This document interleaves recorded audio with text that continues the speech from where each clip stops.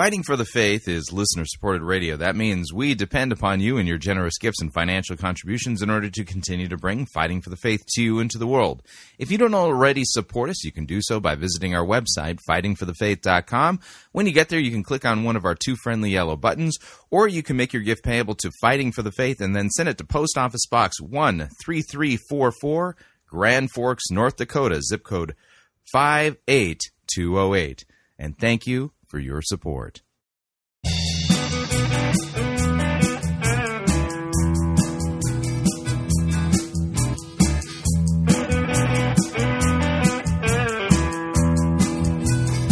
It's time for another edition of Fighting for the Faith, Thursday, June 2nd, 2016.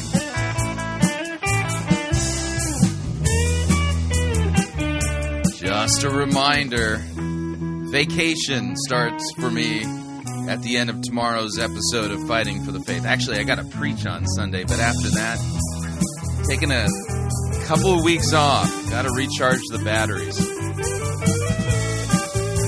Much needed R&R.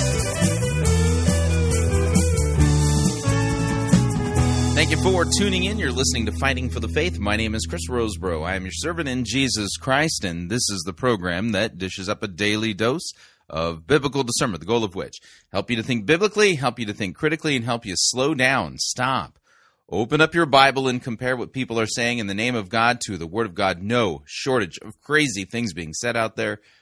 We slow down. We open up our Bibles. We put things into context. We check to see if what the most popular pastors, preachers, teachers, conference speakers, self-proclaimed prophets, prophetesses, self-appointed apostles and apostolettes, and those generally put forward by the evangelical industrial complex as those whom we need to be listening to, whose books we need to be buying, and whose, small group curriculum we need to be studying instead of the Word of God to see if what they're saying squares with what God's Word says, or if they're generally teaching for shameful gain, filthy lucre is a good way of putting it, the things that they ought not to be teaching by twisting God's word and not teaching the truth, scratching itching ears, that kind of stuff.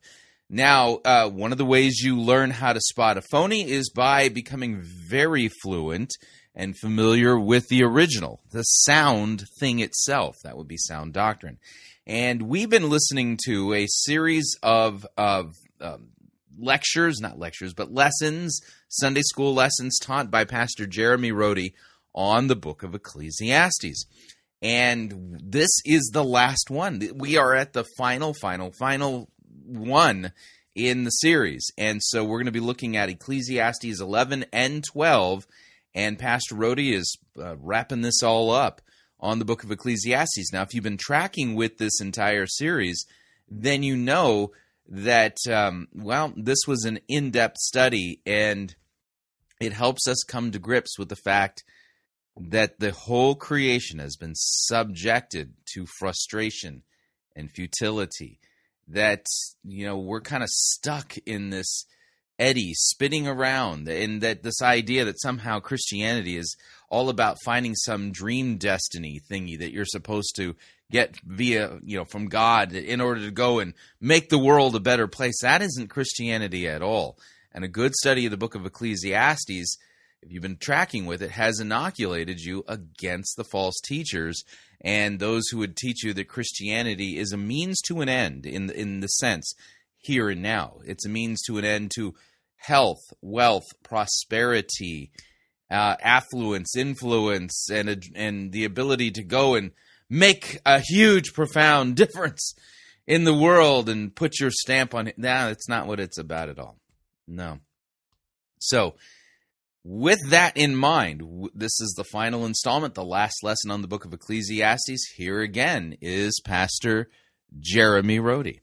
Okay, the plan today is to finish the text itself, and then the plan for next week is to do Ecclesiastes in an hour, so that a month or less, or whatever time we have, so that a month from now, when you're like, that was really good, but I don't remember what it was about, you can go back and look at this one video, and or if you want to point a friend to a resource and say, hey, here's Ecclesiastes, like you've probably never heard it before, then you'll have this resource. Okay, so that's my idea. if in the meantime you have, and maybe do this, think over some of the themes we've been through in the preceding months, some of the questions you have, some of the things that might still be rolling around in your mind. And come next week willing to share some of those things. Maybe we'll begin the class with sort of just an open Q&A, okay? And just have a few thoughts to meditate on. And then I'll sort of launch into the Ecclesiastes in an hour, Ecclesiastes in 40 minutes, whatever we have, sort of synopsis. Does that sound all right? All right. I got some feedback that people weren't yet completely tired of it, so we'll go one more week. All right.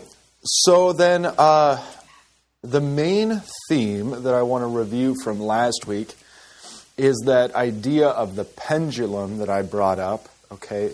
Really that's brought up in the text, because it's what chapter 11 is all about. But it's what so many of the passages of Ecclesiastes are about. And that's simply this, that while the toils, the pursuits of this life are ultimately, in themselves, unfulfilling, vanities, meaninglessness. Okay? And we might be willing to say, okay, so that's how they are, that's how it is, and the pendulum starts to swing, and you say, okay, well, I was raised to think this life was great and grand, and it was just up, up, up, and better every day, and it's just from one glory to the next, and it never stops, and that's sort of been my worldview, except the older I've gotten, I've seen cracks in that worldview. I've seen things that don't harmonize with that worldview. Okay, and then Ecclesiastes comes and takes that worldview and just beats it to death, Okay, I got it. Message received, and the pendulum starts swinging. And the tendency for it is to swing all the way from error, past truth, into the opposite error. One of my favorite sayings is the opposite of an error is not usually the truth, it's just the opposite error. Okay? So the opposite error would be, well, all is vanity. That's what Ecclesiastes is about. I don't need your Ecclesiastes in an hour, Pastor Rhode. I already know. Everything's meaningless. Okay, what have I taken from that? Why even try? See, the Bible says, don't even try. Pastor Rhode says, don't even try. Okay? I'm going to move back in with, I don't know, some of you could move back in with your kids and live in their basement and do the equivalent of play video games the rest of your days. So this works both ways, I think.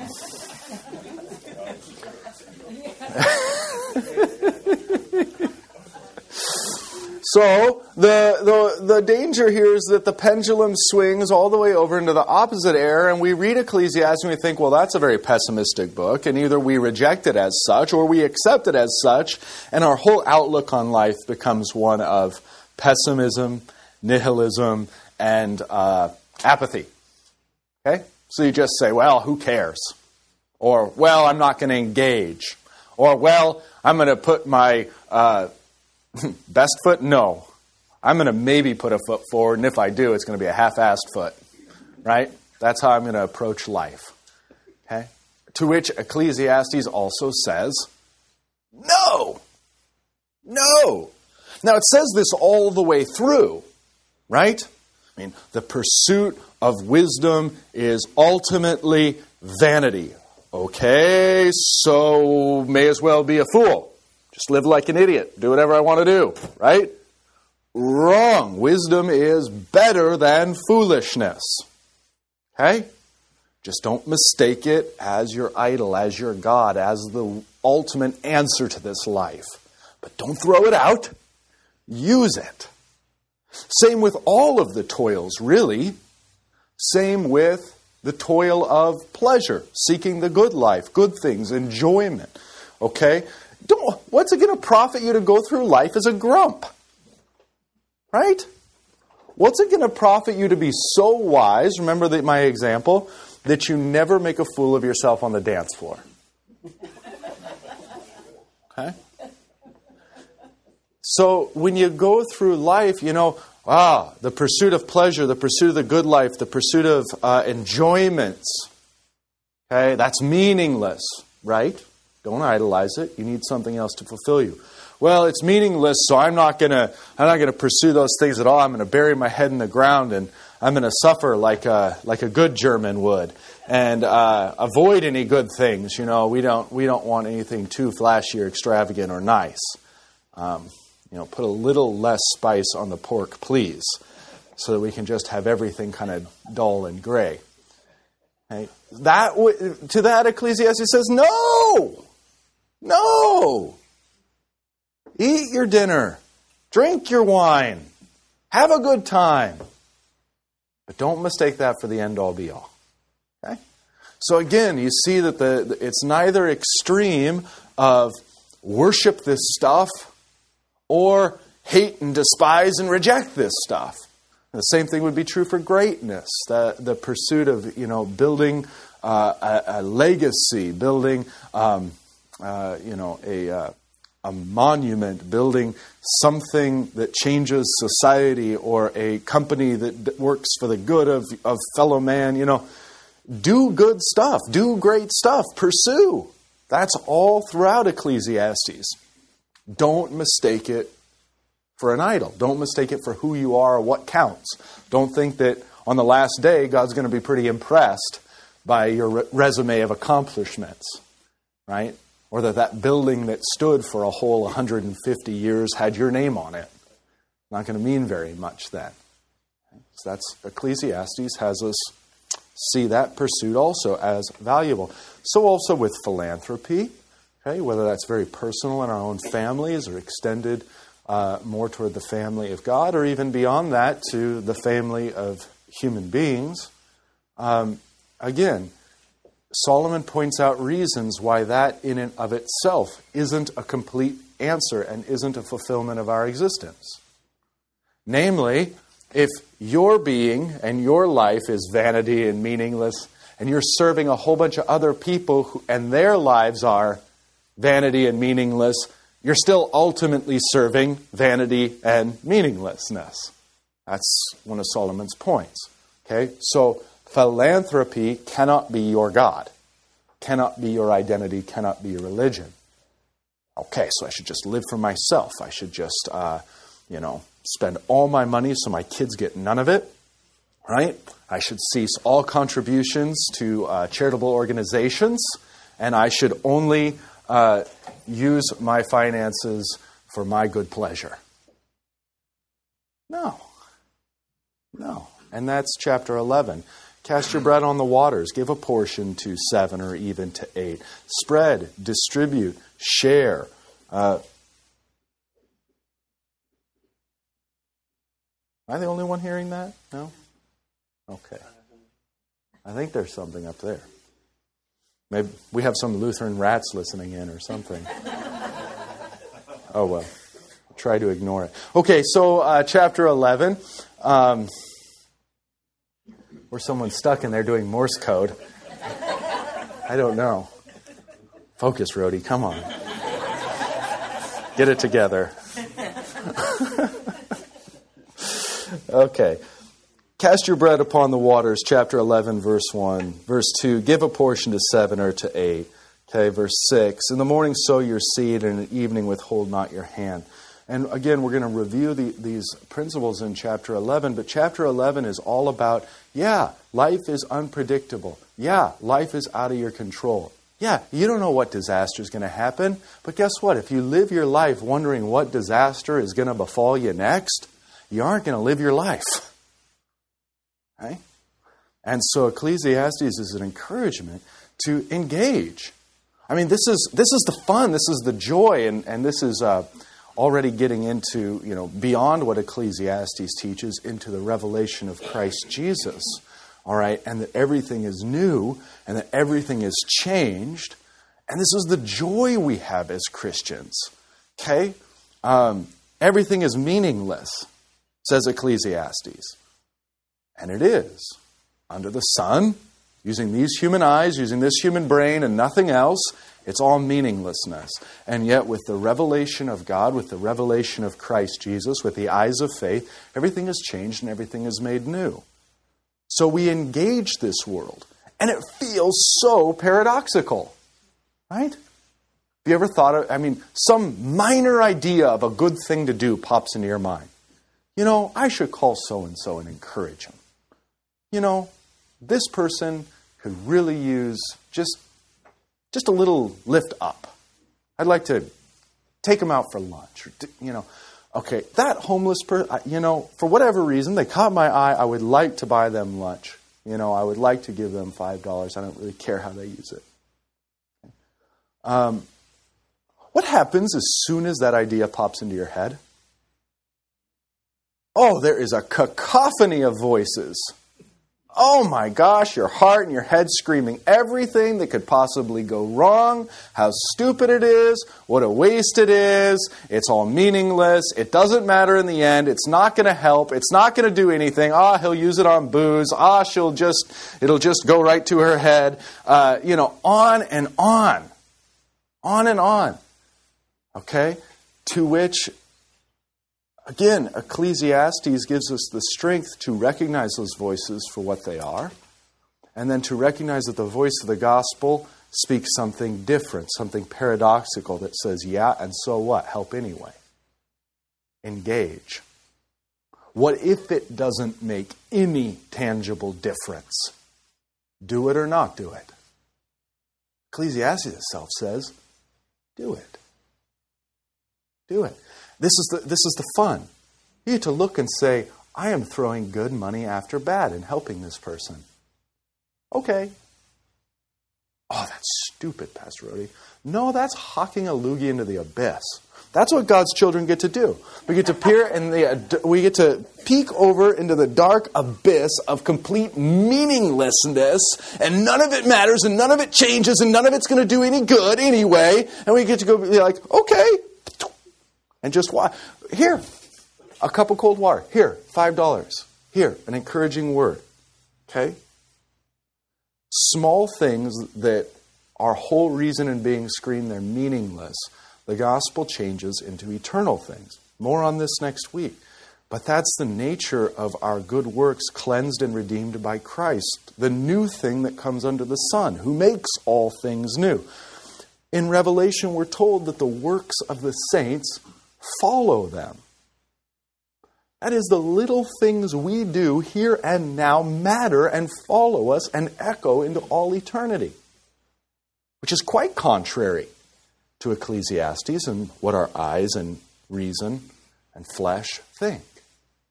Right? It's a miraculous thing. It's a wonderful thing. So much so that Christ says, whatever you do unto the least of these, my brothers, you do unto me. I mean, if I'm doing it to the least of these, my brothers, or any of the least, I might be thinking, what are they? Mere mortals and sinful. They're going to use it, they're going to waste it, they're going to end up dead. It's not going to make any difference for them. And yet when Christ says, you're not doing it to them so much as you're doing it to me, that's different. That's different. That work has eternal effect, eternal meaning, for it's done to the one who is himself meaning, who is himself eternal. Okay? So much so that Christ says, if you give even a cup of cold water to one of my disciples, you will by no means lose your reward. And again, think about reward more biblically than like in an American evangelical. A reward is not a gold star in heaven or a divine cookie from the heavenly cookie bank or another jewel in your crown. It's different than that. It's integrated. It's not so crass. It's not a reason to boast or to be ahead of anyone else in heaven or here or otherwise. The whole idea is that your works follow you. The things you've done change you. The things you are and do follow you into eternity. There's continuity between this life and the next. Those are all reasons to engage and to do. And I hope that you can see that written all throughout chapter 11. Last but not least would be religion. And I'm going to talk more and more about that next week. So I don't want to get into it much this week, but religion too, then, as a pursuit, as a toil, is something Ecclesiastes would have us pursue. Remember, the way that God is in Ecclesiastes, the way Solomon portrays God, is the way we would do theology without the revelation of God, and strictly if we were to do theology by what we see in nature, in humanity, using our eyes, using our brains. What do we have of God? God as a mystery. God as a terror. God as fickle, perhaps unjust. God as one to be indicted. God as one to be perhaps hated and yet feared. Okay. That's where Ecclesiastes has left us. Remember those great lines? Some of my favorite in the Bible. Don't be too righteous. Great. That's so great. If only I had the scriptures when I was a kid in Sunday school. Do you know how much fun you could have? Oh my. Oh well, there's a good thing, I guess. God leaves us till we're adults to learn some things. So yeah, don't be too righteous. Don't be too righteous. Now, that's the picture that Ecclesiastes paints of God, and yet it's continually reminding us to fear God, to realize that what He has made crooked, we can't make straight. To realize that what He has hidden, we can't figure out. To realize no matter how wise you aren't going to know all of it. In fact, you're not going to know the half of it. In fact, why don't you look over at the opposite sex? You're not even going to know that. Right? Remember Solomon's lament, that the one thing he couldn't figure out was women. I'd say his wife, but that's not exactly true. His wives and concubines. Okay, so that for Solomon was simply one example of the limitations of humanity. That is, that God is God. So even then, throughout Ecclesiastes, you see that while he denounces religion per se, as if this was the end-all, be-all fulfillment of life, no, that too ends in vanity, just like the rest of it. Nonetheless, we say, it's all meaningless. Forget it. Just go to St. Mattress, right, on Sunday morning. No. Engage. Engage is still the message of Ecclesiastes. Okay. So now we have the message of Ecclesiastes avoiding both of these errors, both of these pulls, and Ecclesiastes says engage. Now, what is Ecclesiastes not doing? Still not giving us the answer. It's just saying avoid this error and avoid this error. Don't make this life your idol. Don't completely disengage from this life.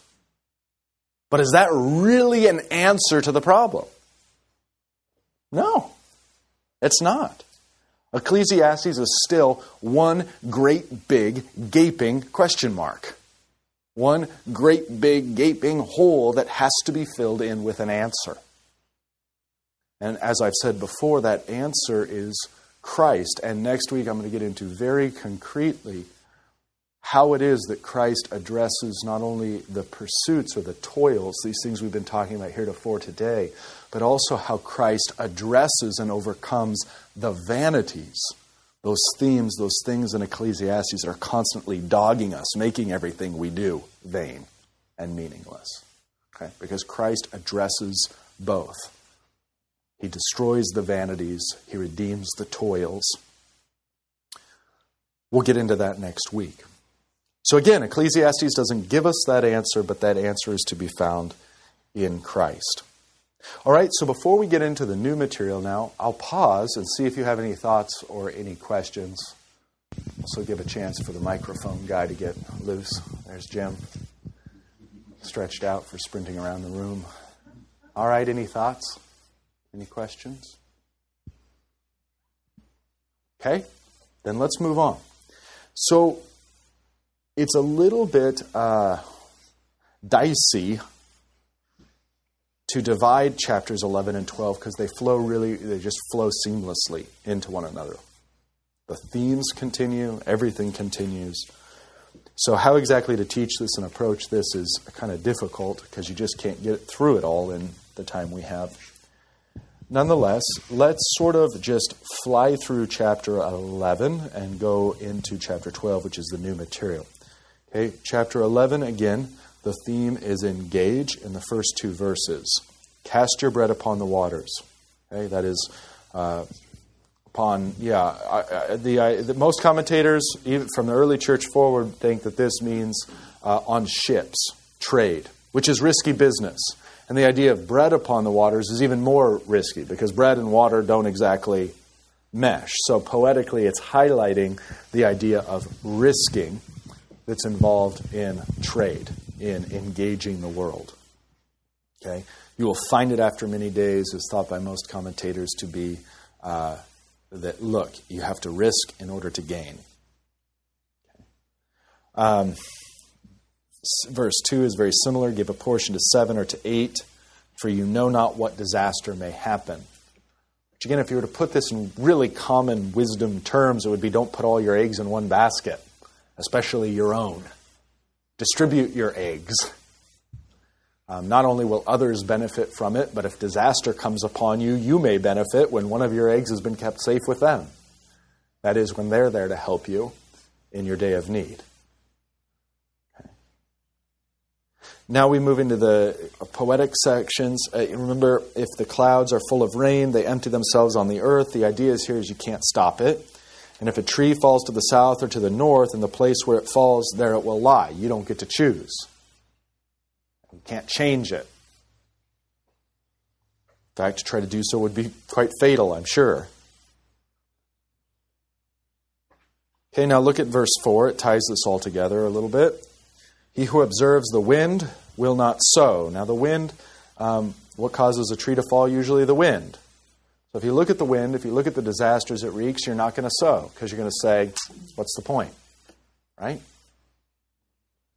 And he who regards the clouds will not reap.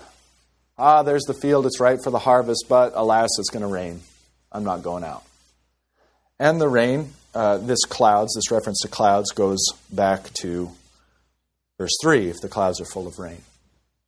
Okay? In other words, if you look at the way that life is, you can't stop the rain from falling, you can't determine which way the trees are going to go, you can't pick the day. If you look at all these things, if you observe the wind, you're never going to go sow. If you regard the clouds, you're never going to go reap. Which, again, the theme is, don't be that way. So, reap anyway.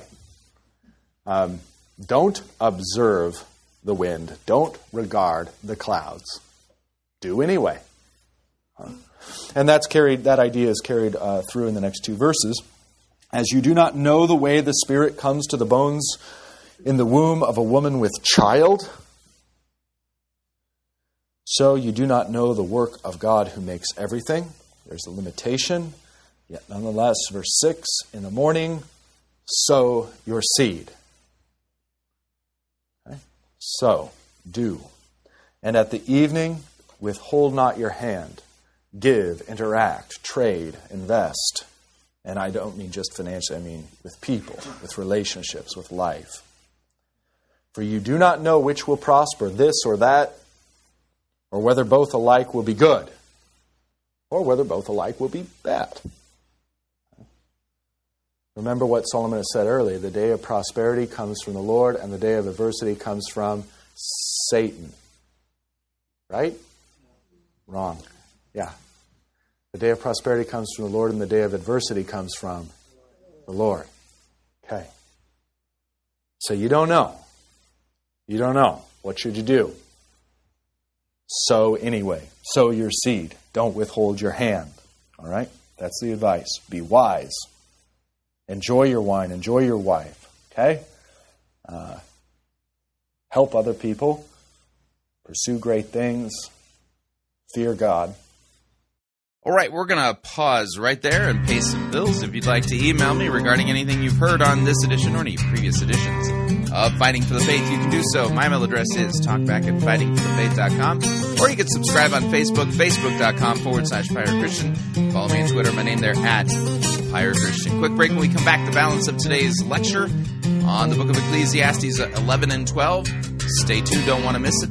We'll be right back.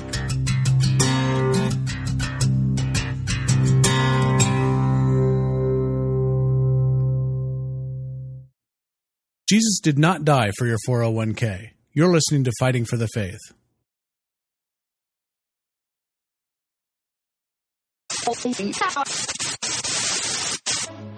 You're listening to Pirate Christian Radio. We'll be taking your false doctrine now.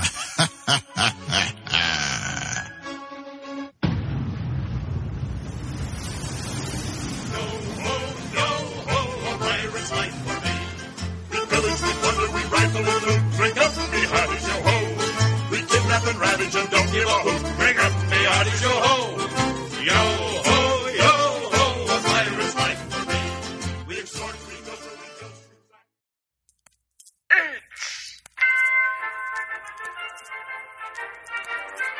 Max Holliday's Birdcage Theater presents Church Day Select.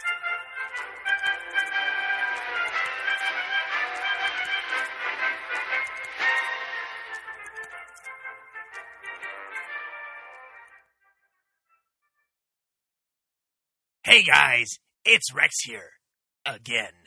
Now I know that all of you have been hearing about the latest fad in the church called an Emmaus Walk.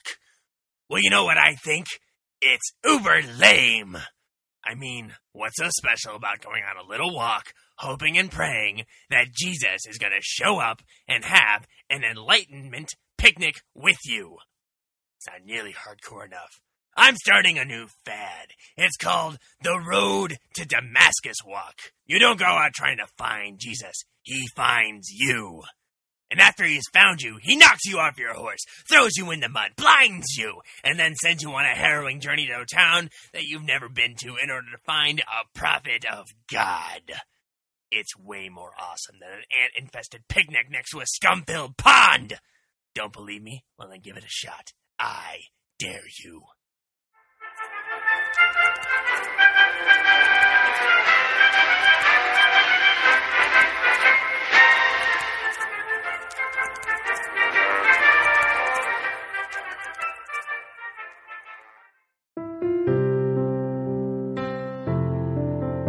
This is Dr. Curtis Lyons. I am the presiding pastor of the American Association of Lutheran Churches. If you are seeking a church that believes that the Holy Bible is the inerrant, infallible Word of God and accepts the Lutheran confessions because they are the right interpretation of Holy Scripture, I hope that you will take a look at the AALC. Also, if you are considering a vocation as a Lutheran pastor, our seminary has a residency program and a program available online. This is Curtis Lyons inviting you to take a look at the AALC. Check us out at taalc.org or on Facebook at the American Association of Lutheran Churches.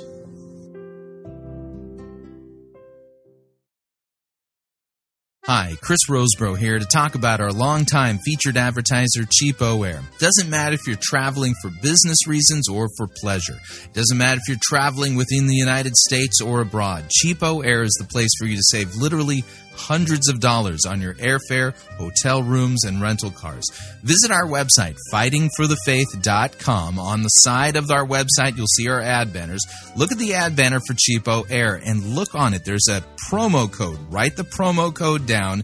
Click on the ad banner and then book your travel at the Cheapo Air website, and you'll have the opportunity to enter that promo code for additional savings. Again, fightingforthefaith.com. Write down the promo code, click on the ad banner, and save money on your airfare, hotel rooms, and rental cars today.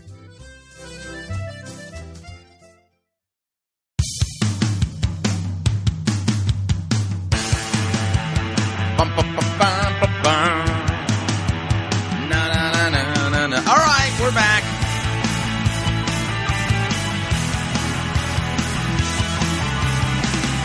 Warning, listening to Fighting for the Faith could cause you to become supremely dissatisfied with your church, especially if your pastor never really works through biblical text to teach it to you in context, in depth.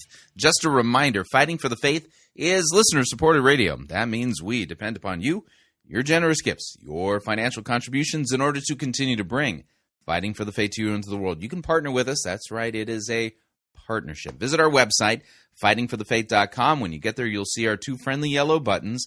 One says donate, the other says join our crew. When you join our crew, well, you get to pick your rank in our crew. We have 4 ranks to choose from, and they are lowest rank, Powder Monkey at $9.95 a month, Gunner's Mate, $24.95 a month, Master Gunner, $49.95 a month, and Quartermaster at $99.95 a month. It's a great way to support us. And, of course, if you would like to specify the amount that you would like to contribute, you could do so by clicking on the donate button, or you can make your gift payable to Fighting for the Faith and then send it to Post Office Box 13344, Grand Forks, North Dakota, zip code 58208. And let me thank you for your support. We truly cannot do what we are doing here without it. All right, here is the balance of the very last lesson on the book of Ecclesiastes. Here again is Pastor Jeremy Rhode. All right, we continue now with these themes. Light is... Okay, so in 6 we have reference to morning and evening, and this begins a great poetic theme that I think in some respects stretches out throughout this whole thing. Morning and evening is itself a cycle. We spent some time talking about this all the way at the beginning of the book. If you look at chapter 1, verse 5, for example, when he's introducing us to cycles and the futility caused by them, the sun rises and the sun goes down and hastens to the place where it rises. Sun up, sun down, sun up, sun down, sun up. It just never ends, just never stops, just never goes anywhere. Okay. Now here at the end, we have a very similar theme with the morning and the evening reintroduced.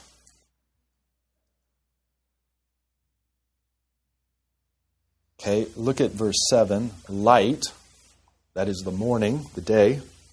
Light is sweet, and it is pleasant for the eyes to see the sun. Okay, great. In the cycle of life, this would be birth. This would be the new dawn, the new morning. So if a person lives many years, let him rejoice in them all.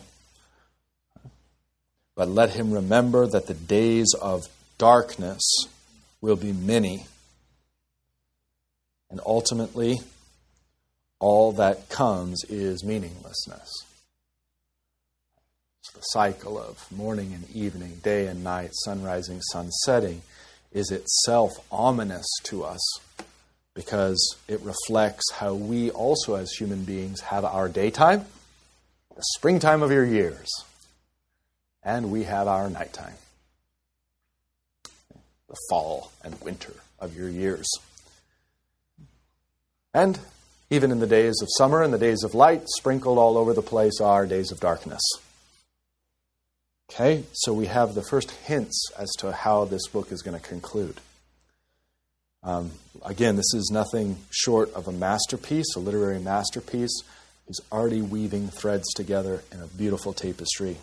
It's going to end his book perfectly. End of verse 8. All that comes is vanity, meaninglessness.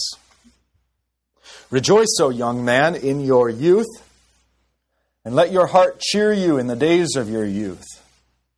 Walk in the ways of your heart and the sight of your eyes. But, the terrible but know that for all these things God will bring you into judgment. Which sort of ruins it. And by sort I mean completely.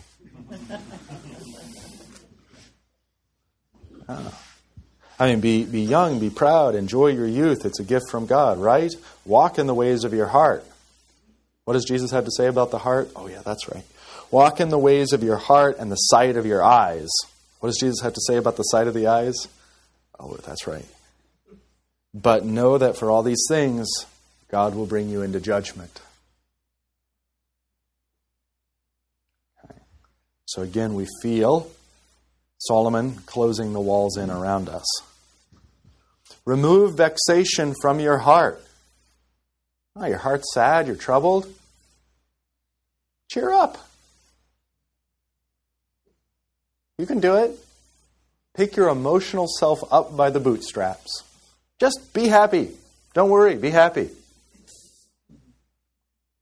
Those of you who have ever suffered with any kind of depression, whether it's an episode in your life or a recurrent thing, whether it's caused or not caused by an event or a circumstance, you know how futile it is when someone says to you, snap out of it, cheer up, be happy. What's wrong with you? Right? The very essence and nature of depression is that you can't do that. You don't know how to do that. It's lost to you. When someone says, do it, you're like... it's literally like a man weeping because he can't walk because he's lost his legs, and you come and say, get up and walk. Right? And that's how ultimately insulting and tacky a comment like that is. Okay, so remove vexation from your heart. Easy enough, right? Put away pain from your body. How's that going for you folks?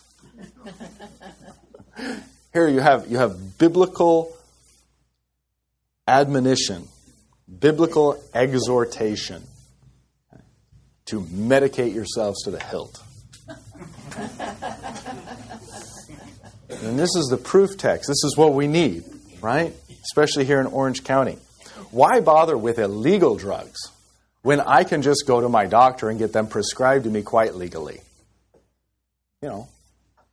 Remove the pain from your body. Do the best I can.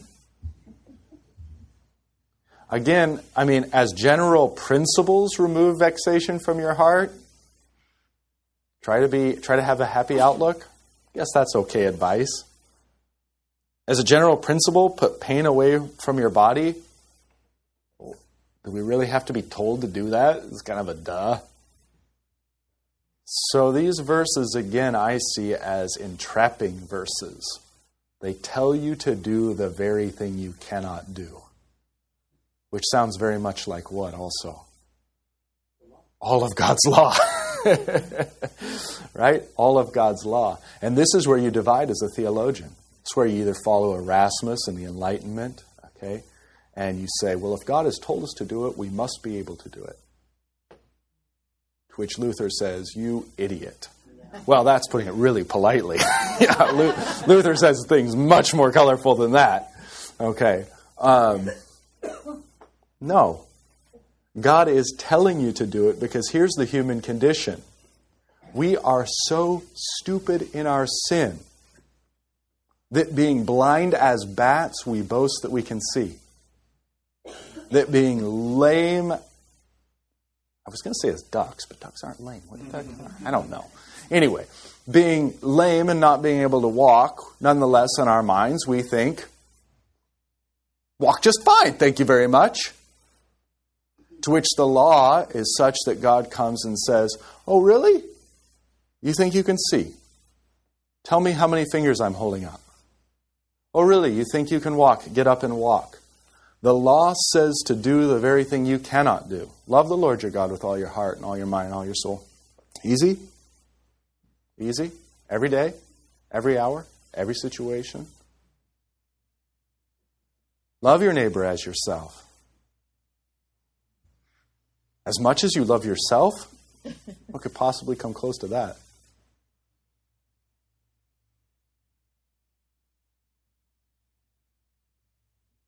Sorry, I was thinking about something else. I have this Jesus doll. That's what I was thinking of. I was trying to remember his exact quote. I have this Jesus doll that the youth group kids gave me a few years ago. And it's great. It's this little doll like this. My son likes to play with it. But this is heretical Jesus. This is Jesus where I think you push his back or something, and he talks, and he quotes Scripture at you. Only he misquotes Scripture at you. And he says things that real Jesus never said. So, the law that's like love your neighbor as you love yourself is twisted into this weird commending of your own egotism. And I think his exact wording is you press it, and he says, as much as you love yourself, love the world. Which, maybe it doesn't strike you, but, if you listen to this thing 800 times, strikes you that the whole thing is predicated upon what? A self turned in on himself, self-love, right? Which is not what we need more of. When psychologists tell you what you need to do is love yourself first. That is so not the problem. That is so not the problem. Our self-love is what we have, and that gets twisted up into self-hate, which is really self-love. It's just a reflective form of narcissism. It's why suicide is ultimately a narcissistic, self-loving act. Ask those who are left. Okay. Say, no, that's self-hate if you're going to kill yourself. It's not.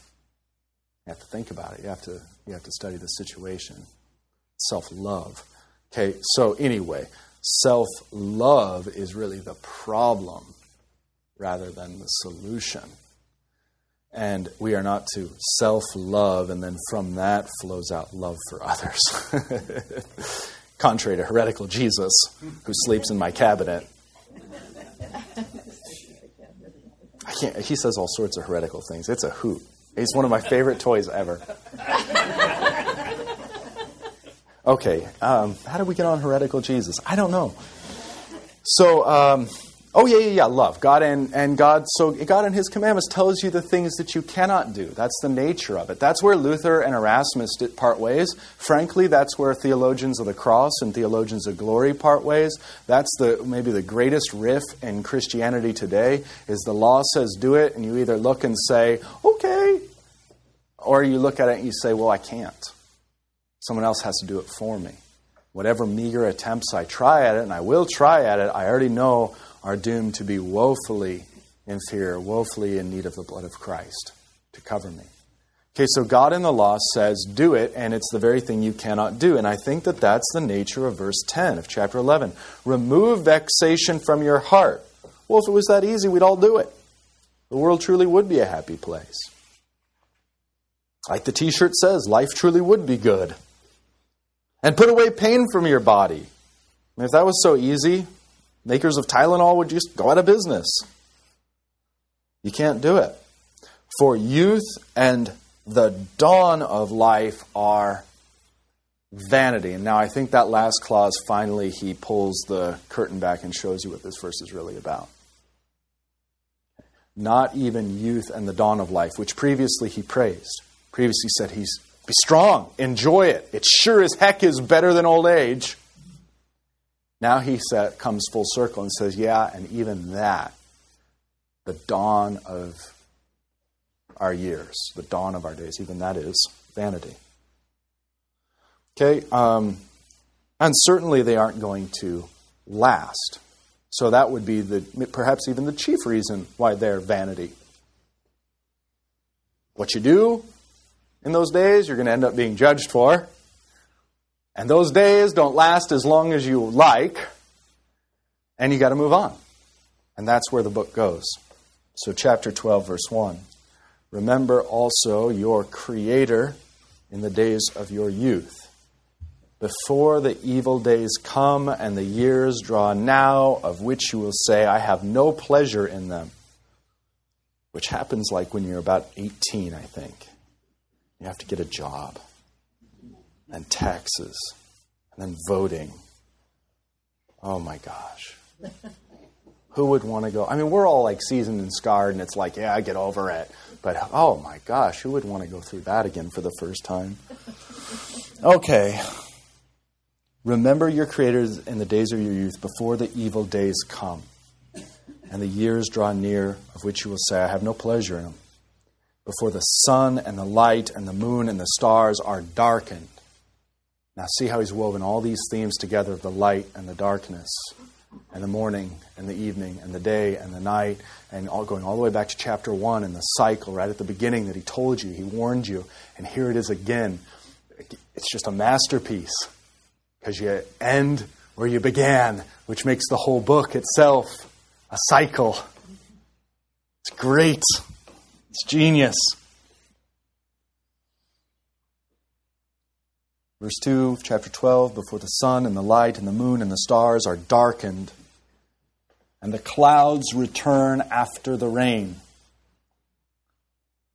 in the day when the keepers of the house tremble, and the strong men are bent, meaning the strong men aren't strong anymore, and the grinders cease because they are few.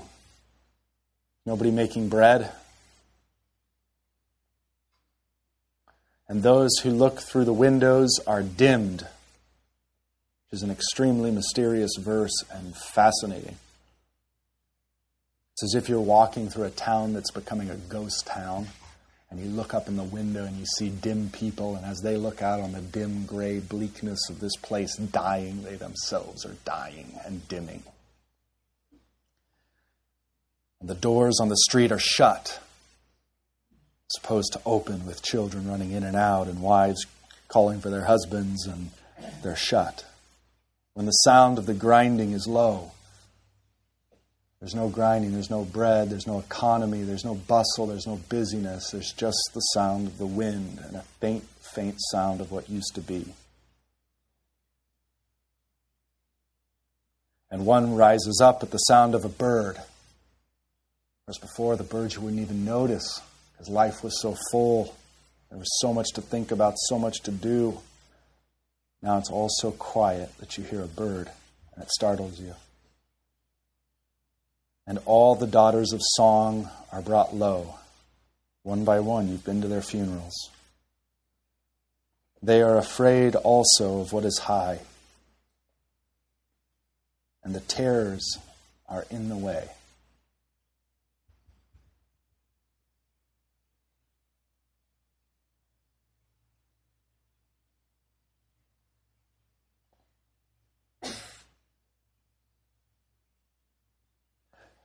So there's no hope from above, no help, no answer. The almond tree blossoms, which is one of the first to blossom and then lose its petals in the spring. So it's blossomed, it's gone, and it's already losing its leaves. Grasshopper drags itself along. You know, the grasshopper that was new and sprang all about the place and the children chased it. Now it's dragging itself along in its death throes.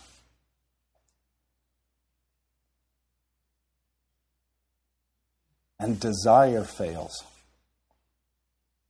You know, seize the day, that whole thing, the thing that's inside of you that wants to go, it's gone. Mourners go about the streets. He interrupts himself with his final thoughts.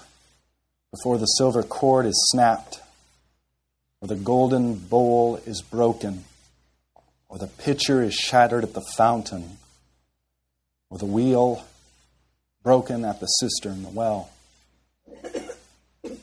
And the dust returns to the earth as it was. And the spirit returns to God who gave it. Vanity of vanities, meaningless of all meaninglessness, says the preacher. All, the all, is vanity. The end. That is the end. The next verses are the dust jacket, the back cover. That's what they write afterwards. It's what you read once the lights go back up or you're walking out into the lobby. Okay, so we end where we began. But as T.S. Eliot says, we know it for the first time. Right? So we go back and now we know where this is going. We see that Ecclesiastes is art that imitates life. Because it's God's word, it's sort of life that also imitates this art. And it leaves us in death. That's where it leaves us. And I think that is fantastic. Because this is the dignity of despair, and it's the dignity of honesty. And it is beautiful, and it is fantastic, and it is wonderful. Because when Christ comes and talks about eternal life, or what that is,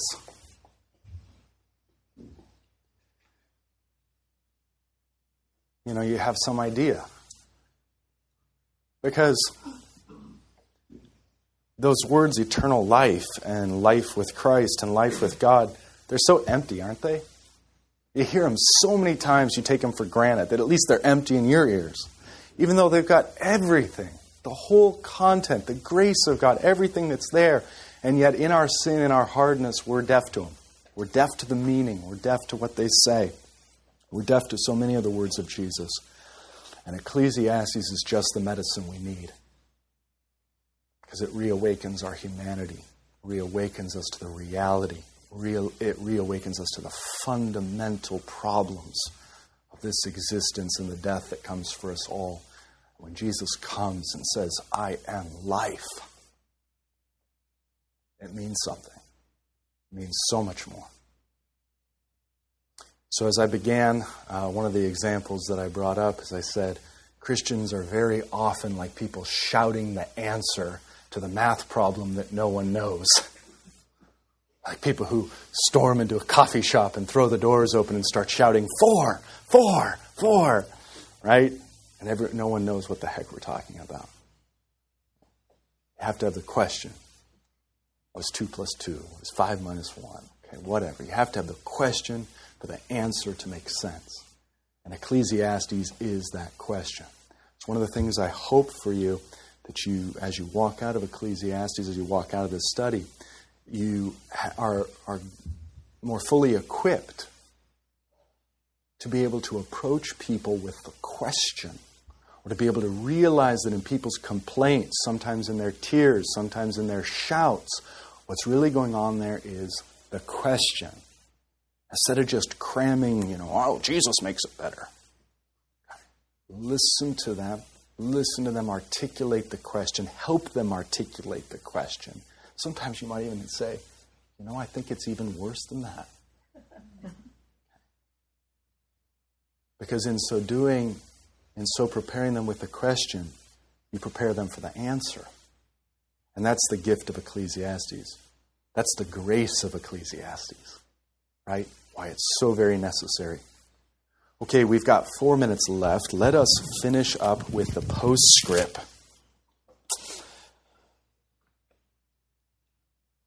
Gosh, I hope I didn't ruin chapter 12. Like, it's so poetic. It's like, you don't talk over it, idiot. Just read it. But then that's not a Bible class.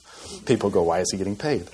So go home and read it yourself, because it is just beautiful and it doesn't need interruptions. All right, verse 9. Now, this is the back of the book. Besides being wise, the preacher, that's Solomon.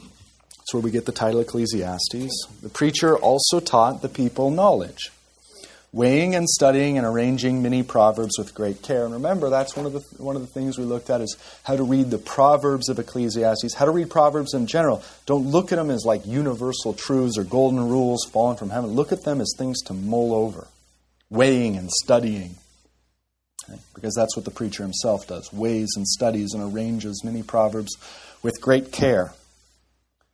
The preacher sought to find words of delight, and uprightly he wrote words of truth. The words of the wise are like goads. Goads are cattle prods, sharp things. The words of the wise are like goads, and like nails firmly fixed are the collected sayings. They are given by one shepherd, which is who? Yes! Solomon knows the answer. He's known the answer the whole time. He's just not going to give it to you because that's not the point. I'm going to ruin his beautiful art by just stamping but it's all okay because Jesus. Okay, he's not going to do that. He's letting you know here he knows who the one shepherd is. All right? And he's letting you know that the full revelation is coming. Okay? Instead of just cheapening it, Solomon's going to leave Ecclesiastes, the wonderful piece of art it is, the wonderful gaping hole that can be filled in only by Christ himself and by the New Testament scriptures. Verse 12, my son, beware of anything beyond these. Of making many books, there is no end. Come visit me in my study. I have proof. And much study is a weariness of the flesh.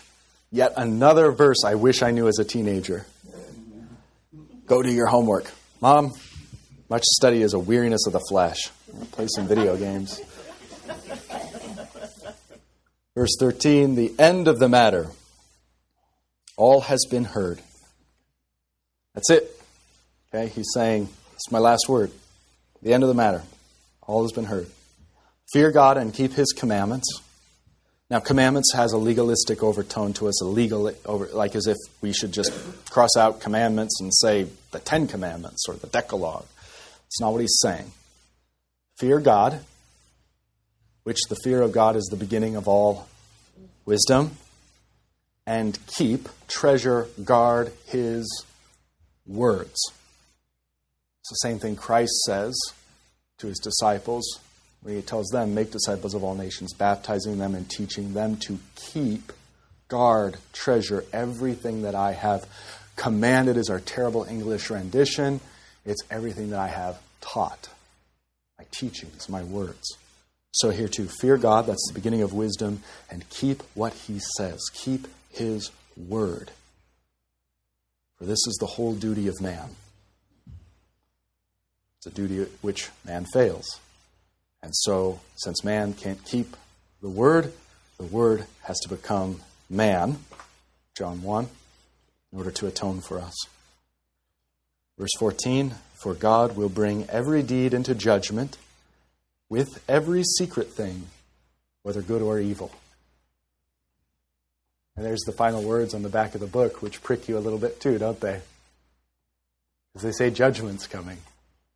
And they don't tell you what the gospel of the New Testament tells you explicitly and repeatedly in various ways. There is no condemnation for those who are in Christ Jesus. Okay. So, as your study note says rather well, we will be brought into judgment. Every deed will be brought into judgment for condemnation or for acquittal by grace through the blood of Jesus.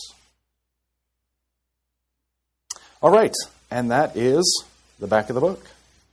So what'd you think? Love to get your feedback. If you'd like to email me regarding anything you've heard on this edition or any previous editions of Fighting for the Faith, you can do so. My email address is talkback@fightingforthefaith.com, or you can subscribe on Facebook, facebook.com/Pirate Christian. Follow me on Twitter. My name there @Pirate Christian. Till tomorrow, may God richly bless you in the grace and mercy won by Jesus Christ and His vicarious death on the cross for all of your sins. Amen.